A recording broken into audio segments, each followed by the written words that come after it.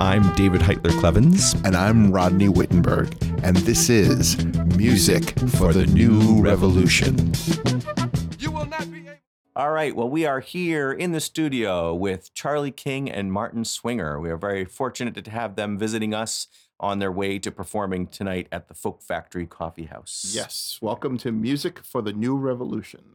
Well, thank you. Yeah, where our carbon footprint is very small this morning. That's right. We are doing this unplugged recording. This entire recording comes to you on the strength of 2 AA batteries. The 3 AA batteries. Oh, I misspoke. 3 AA batteries right here. Yes, there was believe it or not, on the eastern coast of Pennsylvania, a number of tornadoes and a horrible rainstorm. And we actually have the door open, so you'll hear some traffic in the background because it's the only way to get light in here because we have no power. Power has been out now for about 14 hours. Well, we've been working in the dark for 3 years, so we should be used to Only it. 3 years? But we are so happy that we are able to put the show together since you are here. Yeah, we're happy to be here. Would you like to start with a song? Sure, we're actually prepared for that. Excellent. Looked like you were. This is a retelling of my father's economic philosophy. I grew up in a real right-wing family, and my father had an airtight explanation of why socialism would never work, and this is his position and my response. They say if you took all the money on earth and dispensed equal portions to each child at birth, that after a while it would all find its way back to the same handful that holds it today. Well, I'm willing to give that a try. Everyone gets a piece of the pie. When we give the money to the many at the bottom, wait for it to trickle up to the top. Give the money to the many at the bottom, top dog waiting for his trickle up. Rosalie dwells in a dump, cleans hotels for Donald Trump. Swap their salaries, she sits pretty, penthouse suite, Atlantic City. The money trickles back to Don, he can hire her husband one, pay them both a living wage. Trickle up, it's all the rage. When we give the money to the many at the bottom, and wait for it to trickle up to the top. Give the money to the many at the bottom, top dog waiting for his trickle up. Henry Ford's first hurrah was pay him enough to buy my car. The unions held the line on pay, but now the car has had its day. A better idea, a high-speed train, 6 weeks off and a raise in pay. And next thing you know it, we're all aboard. See the USA in a train by Ford. If you give the money to the many at the bottom and you wait for it to trickle up to the top. Give the money to the many at the bottom, top dog waiting for his trickle up. When the Inuit lives in Nome, lost his job, could lose his home, his bank bailed for beaucoup billions, kick Quinn back a measly million, pays his mortgage, credit card, hires Don Trump to rake his yard. Oh, Trump invests in a landscape biz, knows someday it'll all be his, because he gives the money to the many at the bottom, and he waits for it to trickle up to the top. You got to give the money to the many at the bottom, top dog waiting for his trickle up, top dog waiting for his trickle up. Please wait.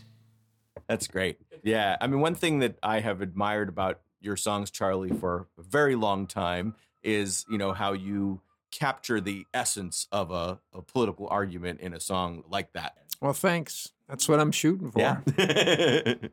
So how did you come to have a sense of a different belief system than your dad? As someone who also has a completely different belief system than my father, how did you come to that? I think leaving home was essential. I had been, living in eastern Massachusetts, working on the Barry Goldwater campaign, going to John Birch Society meetings with my dad. And then I left home and ended up in college with a roommate who was a disabled, gay, Jewish civil rights activist from Birmingham, Alabama. So he was used to adversity, and I was no match for him. And so him and then the war in Vietnam. It was mandated that we be in ROTC classes, and I started learning a little bit about military science, and then I started learning stuff about the Vietnam War, and it just didn't fit with the kind of image of the United States and the United States military that I had grown up with in my house. And so I began to change, eventually became a conscientious objector. But I think I was kind of softened up even before I left home by folk music. Discovered that when I was a sophomore in high school. My dad actually liked the Weavers. He liked Peter, Paul, and Mary. So it was sort of kind of a common ground, but I didn't get it. I remember going in to hear Phil Oakes at the old Club 47. It's past Seams now in Boston, Cambridge.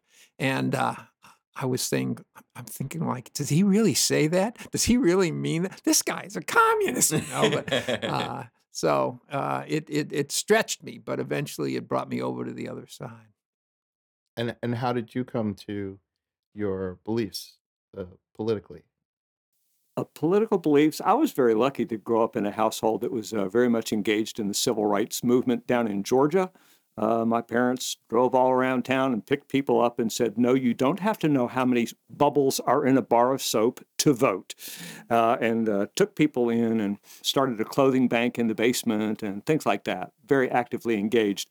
What wasn't engaged was the word gay. The concept of being gay did not exist when I grew up. I knew I was different, but I didn't have any role models, except as Charlie and I were talking this morning, role models like Dr. Smith from Lost in Space. Boy, there's something you want to grow up to be like, right? But so I grew up with a very open mind, but still trying to figure out how I fit into the world.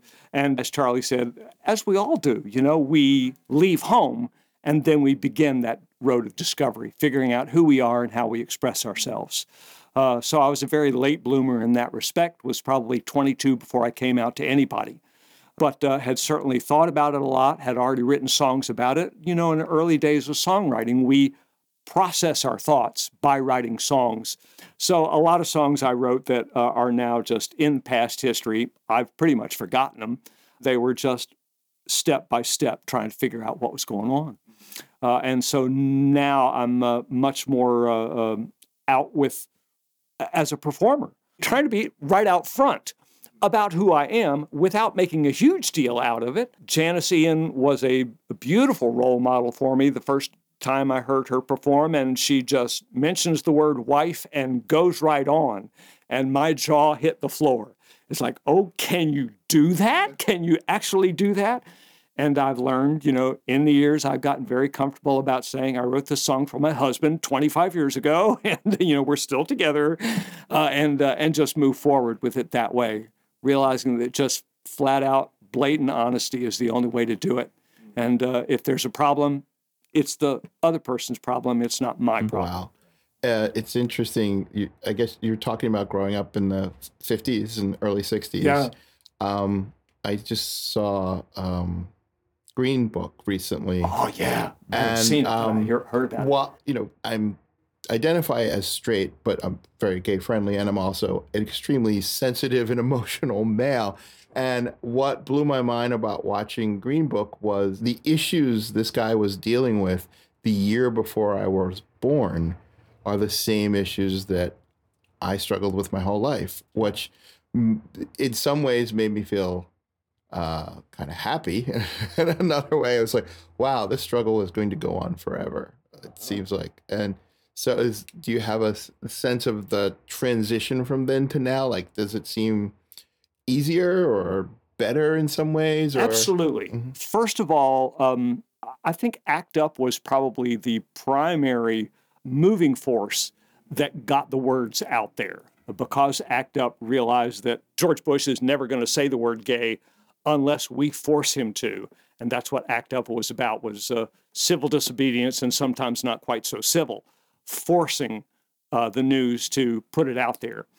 So that really helped change the discourse a lot, as well as just the changing times that these things started coming forward. You know, in my day, it was the Rock Hudson story and the Liberace story, these people who were pretty darn obvious to a lot of us, but it still couldn't be said, you know, until after they were dead. You know, it was finally said out loud. This is all always interesting to me too, because my mentor in college was Camille Polias, and she was probably one of the first adults that I met that was out and was teaching at a university and was a big influence.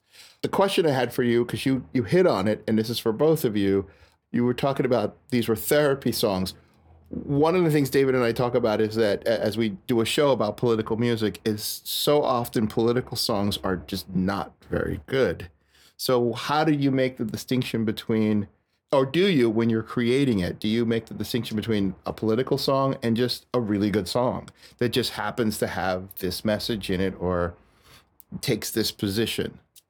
Personally, for me, Charlie's the important person here, but personally for me, That's a very political statement. I've just always approached songwriting. I'm a student of poetry. I love poetry, and so it very much is about writing a good song. I don't think of myself as a political songwriter, but being an out performer, that kind of automatically makes me a political songwriter.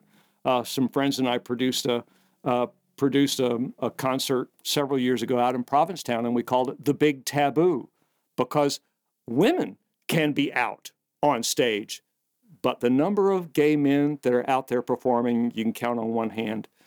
So in that way, in that respect, I am a political writer, but I really approach from the songwriting standpoint first, and then the message is whatever the message is. I happen to be a forward-thinking person. Charlie.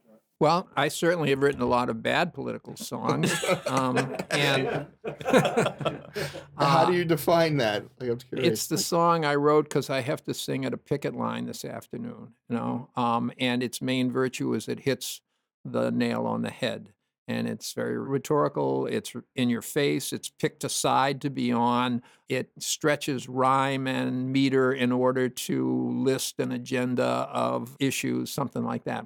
I would have to say I'm pretty much always a political writer, but the best opportunity is when a story comes to me or forms in my mind, or when a quote or an idea comes to me that I find to be inspirational or warning.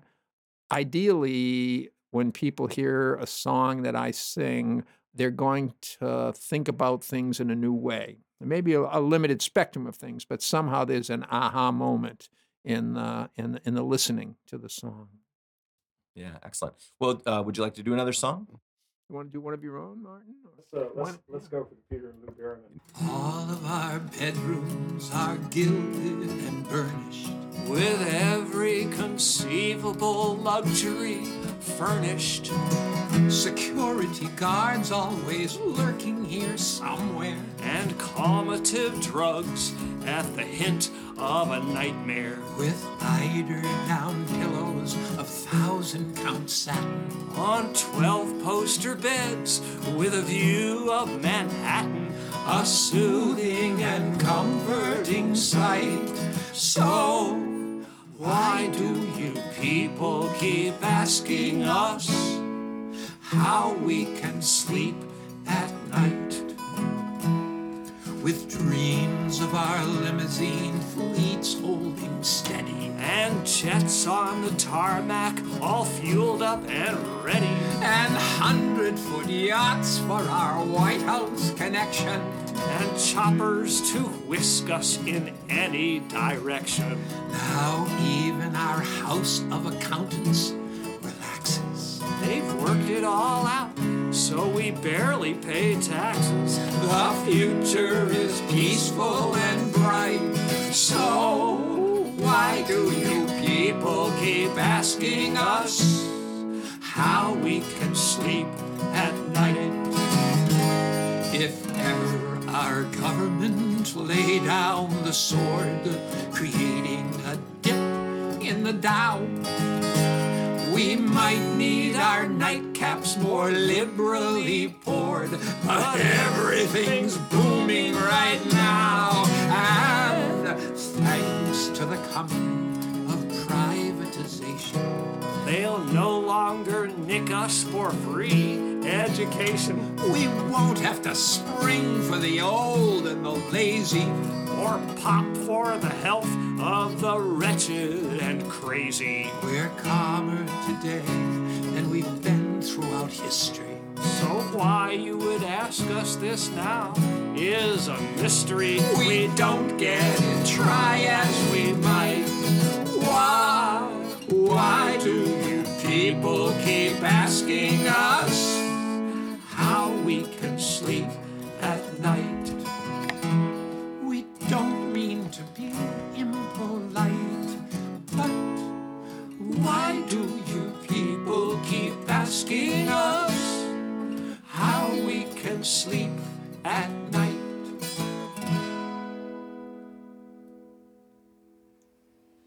So that's half of a Peter and Lou Berryman song.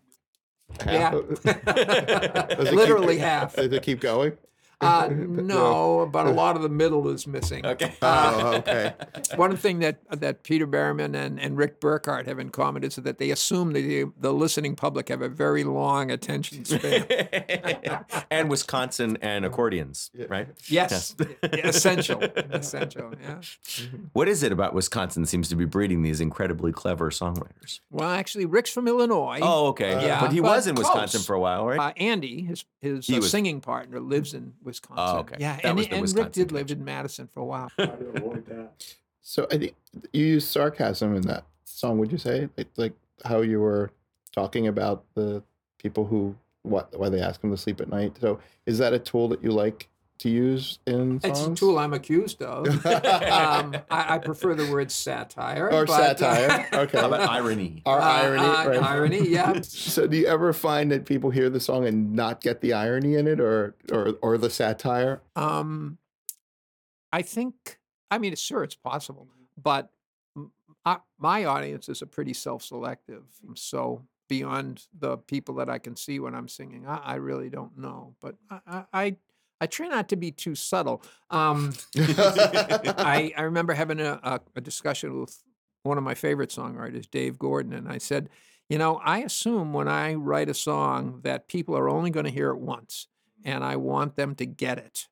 And Dave said, "Oh, isn't that interesting? I assume when I write a song that people will hear it many times, and every time they hear it, I want them to hear something new." So different approaches. Both good. Yeah. They're both good and they're both completely valid. Yes, it's got to make sense the first time, but it's always great. You run into those musicians that I can just listen to the song again and again and again. And it's the subtlety of word choices, the pauses where they put them, those kind of things communicate so much in the thing, especially if we're, as performers, when we're listening for those kind of things and we're trying to learn from them. It's always great to have good writing. Yeah, and good delivery. And good delivery, too. Both important. Oh, yeah, Charlie and I were talking about our mutual admiration society that we both enunciate. What a pleasure it is to sing with somebody who enunciates. Did you have an elocution class in school? Oh, yeah. I was doing all kinds of public speaking classes and poetry recital and that kind of thing. So, and then theater is my background. So very much about making sure the words come through. Yeah, and that fits very well with the idea that you want people to understand what you're putting across. So, yeah. When Roy Zimmerman Yep. was here, one of the things he talked about, which was really interesting, he felt like he was a journalist and that he's communicating the news. Do you feel that way in some of your songwriting, that you're hoping to inform and educate your audience, or is there a sense of that for you? I see myself in a songwriting tradition that includes Phil Oakes, and that was his field, journalism.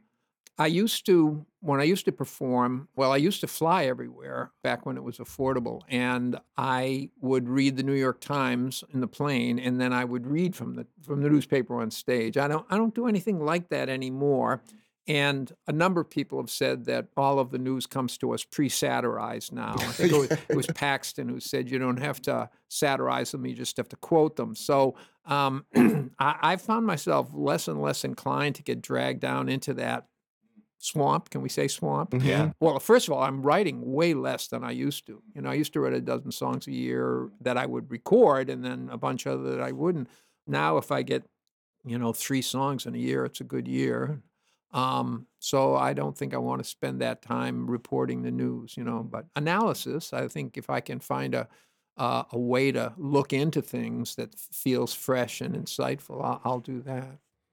I remember a song of yours, I think from the 80s, that was about how the news ignores, some of the kinds of stories that you cared about, the news, the blues, that had a lot of that alternative take on media. Yeah, and it had to do with the fact that I was sitting on that plane reading the New York Times and going like, what kind of a world are we living in? And then I get off the plane and I'm singing for people who have a safe house for women or a soup kitchen or are sheltering Central American refugees. I said, what a great country this is, if you only knew these stories. Yeah, when you mentioned Phil Ochs, and as soon as Rodney asked you that question, I was thinking of that title, All the News That's Fit to Sing, and that was so his journalism obviously went into the concept of songwriting. But I do think that, even if you're not looking at it as journalism, there is a way in which telling these important stories and bringing out certain aspects of issues is a kind of journalistic endeavor. Yeah, well, we're saturated with information,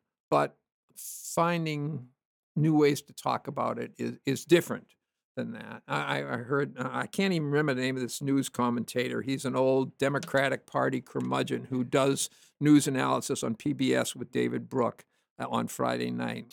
He was saying how the president was pulling troops out of Syria and sending them to Saudi Arabia. He said, because those people stood beside us on the beaches of Normandy. And I thought, wow, what a great thing to say, in such a short period. It makes such a good point without trying to beat them to death or insult them, just like, hello, what are we doing here? I know for myself as a songwriter, I find these times, particularly the past 3 years, just so hard to pick a subject to sing about because it feels like, oh, okay, I should write about, okay, that's out of the news. No one knows about it now. Okay, well, I can make it personal. I don't know how to, but I didn't personally experience it. So how would I do it in a way that makes it, because one of the things I love about Tom Waits as a writer, I always think of him as like a silent or a sneaky political writer, is that he'll write something, but it's not overtly political because it'll be a story about these people and it'll really hit you emotionally and you just start going, oh my God, that's so powerful. And I think about trying to do that, but then I go, but people won't get the message. So I got to send it to them. But the question is, do you find that it's harder in this era now where there's so much information coming at you and it goes by so quickly and people have short attention spans? Is it harder to find something that you could write about that will connect with people? I think the big challenge for me is feeling like I have something to say that I haven't already said a half a dozen times. And when I come across some door that opens there, then I walk through it. But other than that, I just sit in front of the computer and try to get jobs. Awesome. Yeah, I don't take on political issues very much. I have in the past. Like Charlie says, you find yourself the opportunity to speak out about something. And you throw together a song and it holds together for that period of time and then you let it go. Well, wasn't it Tom Paxton that always encouraged people, write songs that have a shelf life. Go ahead and write the song, good or bad. It'll be gone tomorrow, but do it today. Is there something new that you'd like to play or that you're working on? I'd like to share a song. It doesn't happen so much now, but not so long ago, the number of political and religious leaders we've had that have done so much to oppress gay people, and then something happens and, we find out that they were gay all along and that they were using their power as a shield. And that is always irritating to me. And the antecedent to that is to go ahead and come out and just let people know it's a safe world. Be who you are. So I've got a song called Hiding Out Blues. I was in the closet for 22 years. I grew up on the grounds of the State Mental Institution. My dad worked as a business administrator there. And in 1966, Time magazine came out with the word homosexual across the top. It was the only Time magazine that I ever grabbed and ran to the bathroom so I could read this thing. And it was all about how they were connecting electrodes to certain parts of people's anatomy and then showing them pornographic pictures. And if they responded to the wrong pictures, they would get an electric shock on their certain part of their anatomy. And that's when I locked the door and swallowed the key, realizing here we are at a mental institution. Dad could probably have that done to me. So I was 22 before I ever came out. And so those things are what fed this song called Hiding Out Blues. I saw you walking yesterday. We passed on the street. You looked in my eye. I see you walking with some friends who don't have a clue. I winked back at you. But when you answer me, I read your message. Please don't destroy this disguise. Hiding on the city streets, hiding from your friends, hiding from the family, the hiding never ends. You can do your hiding any way you choose. You get those hiding out blues.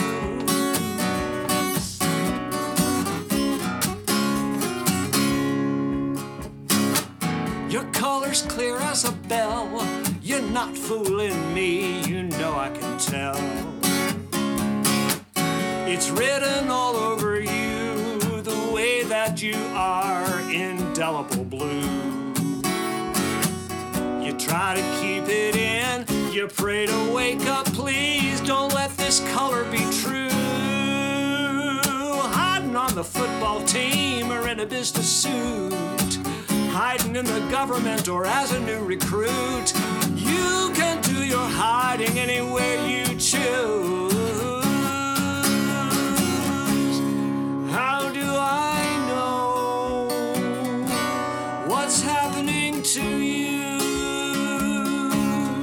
How do I know what you're going through? 'Cause I've had them too. Those hiding out blues.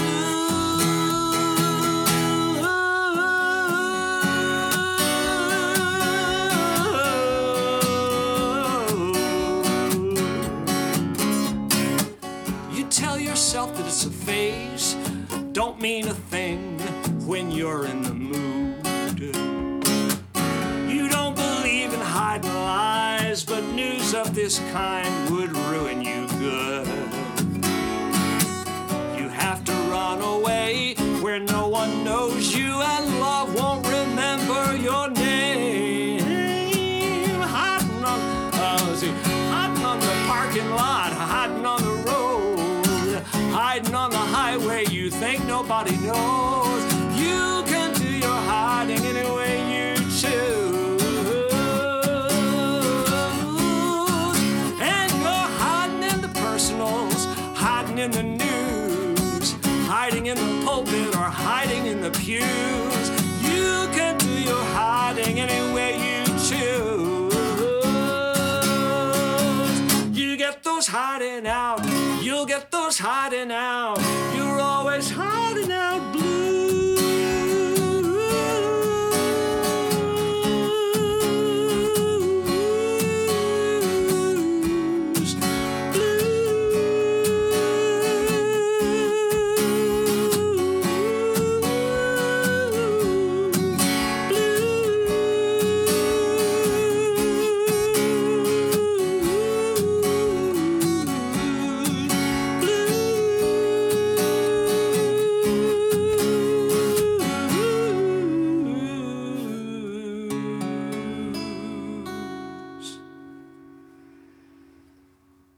That made me think of a documentary I saw. Have you heard of the movie Outrage? I have not So heard it's that about a couple people who were gay activists who were kind of controversial because they outed various politicians and religious leaders who, because of their being closeted, exactly like you were talking about in the introduction, were doing damage to other people. And so the idea of outing other people obviously is controversial, but in this case, to me, it felt very justified because they were, kind of trying to stop this victimization that was going on in that. I think, again, part of what goes on, I'm 64. In most of my lifetime, the words did not exist. The concept of ally did not exist. That someone can safely say, I am an ally, without necessarily coming out. And that wasn't part of the lexicon. And so I think that's how a lot of people ended up in that position of having to do something else to hide behind, where being able to say, I'm an ally, today is a perfectly viable shield as well to use. It's safe, and so you're still lifting people up instead of pushing people down. Excellent. Charlie, you got a lot of great songs too. Oh, yeah. many hours of great songs. I wish we had time to do, and hopefully we'll be able to get you back, either together or individually to do this another time too. But do you want to do one more song before we finish up? As a duo. As a duo, yeah. However you would like. Yeah. Well, actually, Yeah. You asked, have you got any new songs? And that really narrowed the field down considerably. And I do have a few, but this one, I've been reading James Cone and Travis Smiley and thinking a lot about Martin Luther King and the last year of his life, which started with the Riverside speech against Vietnam and then work on the Poor People's Campaign. And he saw his strongest allies abandoning him because they felt like he was weakening the message, alienating allies, and that ultimately he was leading them down the road to failure. And they didn't want to fail. And he gave a speech a month after the Riverside speech. And in it, he said, we go down to Washington and we demand justice. We don't get justice. They failed. We didn't fail. And he had this quote in it, and it just really struck me. He said, when you stand up for justice, you can never fail. And I thought, I know so many people who have been standing up for justice for 20, 30, 40 years, and, they don't see the light at the end of the tunnel. They don't even see the tunnel sometimes, but they just keep showing up. And I thought, what a great message to share with people. So, one way to do that is to put it into a song.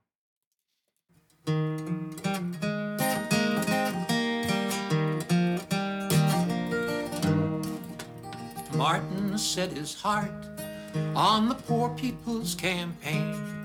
His allies and advisors told him, don't go down that trail. The work's too hard, the road's too long, you'll come back empty-handed. He said, when you stand up for justice, you can never fail. You can never fail. You can never fail. Take up the task at hand, lift your voice and take a stand. When you stand up for justice, you can never fail.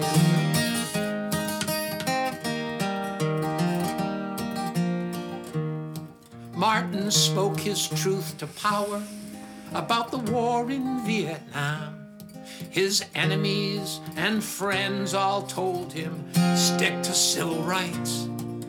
He listened to his conscience, and he knew the cause of peace cannot be set apart from justice.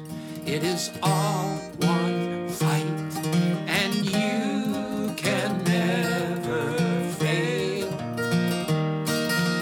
You can never fail. Take up the task at hand, lift your voice and take a stand. When you stand up for justice, you can never fail. The arc of the moral universe is long, and we don't know what the journey might entail. But it bends toward justice, and if we we stand up for justice. Martin said that we will never fail.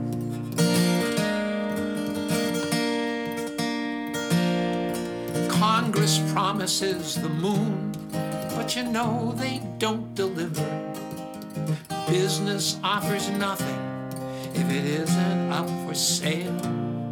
The president will fail. He's a taker, not a giver. But when you stand up for justice, you can never fail. You can never fail. You can never fail. Take up the task at hand. Lift your voice and take a stand. 'Cause when you stand up for justice, you can never fail. I always found it interesting that he was assassinated when he was bringing people together, like working on the rights of the poor people, which was bringing black and white people together, and that's when he got killed. It seems like, yeah, we don't like the civil rights thing, but that's okay. You're just organizing. We can live with We that. can live with you organizing people of color, just as long as you stay over there. Oh, you're getting poor people together? No, you can't do that. It's just, and it seems like that is the struggle that we've been in since then. Is how do you unite the working class and poor? Because if they got together, they'd have a much more powerful voice than the wealthy. Yeah, and we were just talking this morning. You know, when Donald Trump talks about workers, he's talking about white men. Mm-hmm. Yeah, he's not including all the workers. In fact, Not even Not even close. a strong minority. yeah. No. Yeah. You know, that song, I just heard the Utah Phillips song. I can't remember what it's called, about we're building a ship and we may Yeah. never sail in it. Yeah. Those two go real nicely together. Oh, nice. That's a Yeah, great yeah, idea. yeah. That's a wonderful song. Yeah, it's a hard thing for us to remember, though, isn't it? Because it's like, you know, we want to see results of the work that we do, and we often don't. So it's really helpful, I think, to have that kind of reminder that it's the a couple it's of the struggle. stories come to mind. One is about the old man who he lives in Jerusalem. He goes to pray at the Wailing Wall every day, and a tourist sees him. He says, "What are you doing?" He says, "I'm praying." He says, "What are you praying for?" He says, "I'm praying for peace in the Mideast." He says, "This is the first time you've done it?" He says, "I've done it every day for the last 30 years." Tourist says, "Every day for 30 years? What's that like?" He said, "Well, it's like talking to the wall."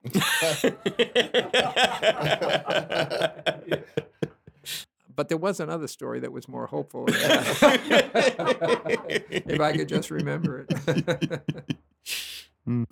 Well, I think a lot of us, probably myself included, we've been lulled into the belief that justice and rights are handed to us, that are given to us, when there's so many more of us than there are of them, that powerful them. But part of the rhetoric keeps us all separated from each other in so many ways, divided. When if we can just find more ways to pull together as a group, that is where our strength lies. Charlie's got a great song, Somewhere to Begin. A song is a good place to begin. Love is somewhere to begin. So we've got to look for those. And as musicians, I think that's really what we're after, is to get whoever is out there listening and get them to recognize that, yes, we are one group, that we are together on this, even if we disagree about the details.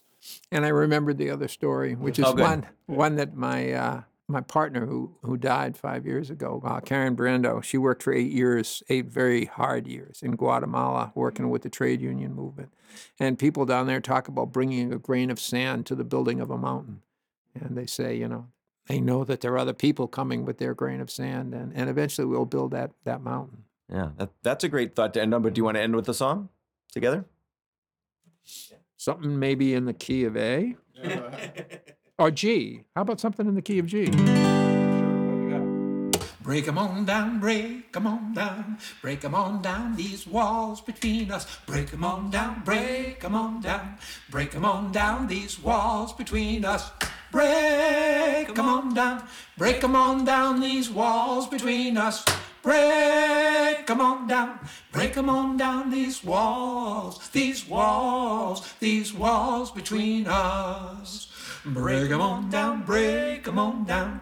Break 'em on down, these walls between us. Break 'em on down, break 'em on down. Break 'em on down, these walls between us. Break 'em on down, break 'em on down, these walls between us. Break 'em on down, break 'em on down, these walls, these walls, these walls between us. Tumbalas, tumbalas, las murallas entre nosotros. Tumbalas, tumbalas, murallas, murallas entre nosotros.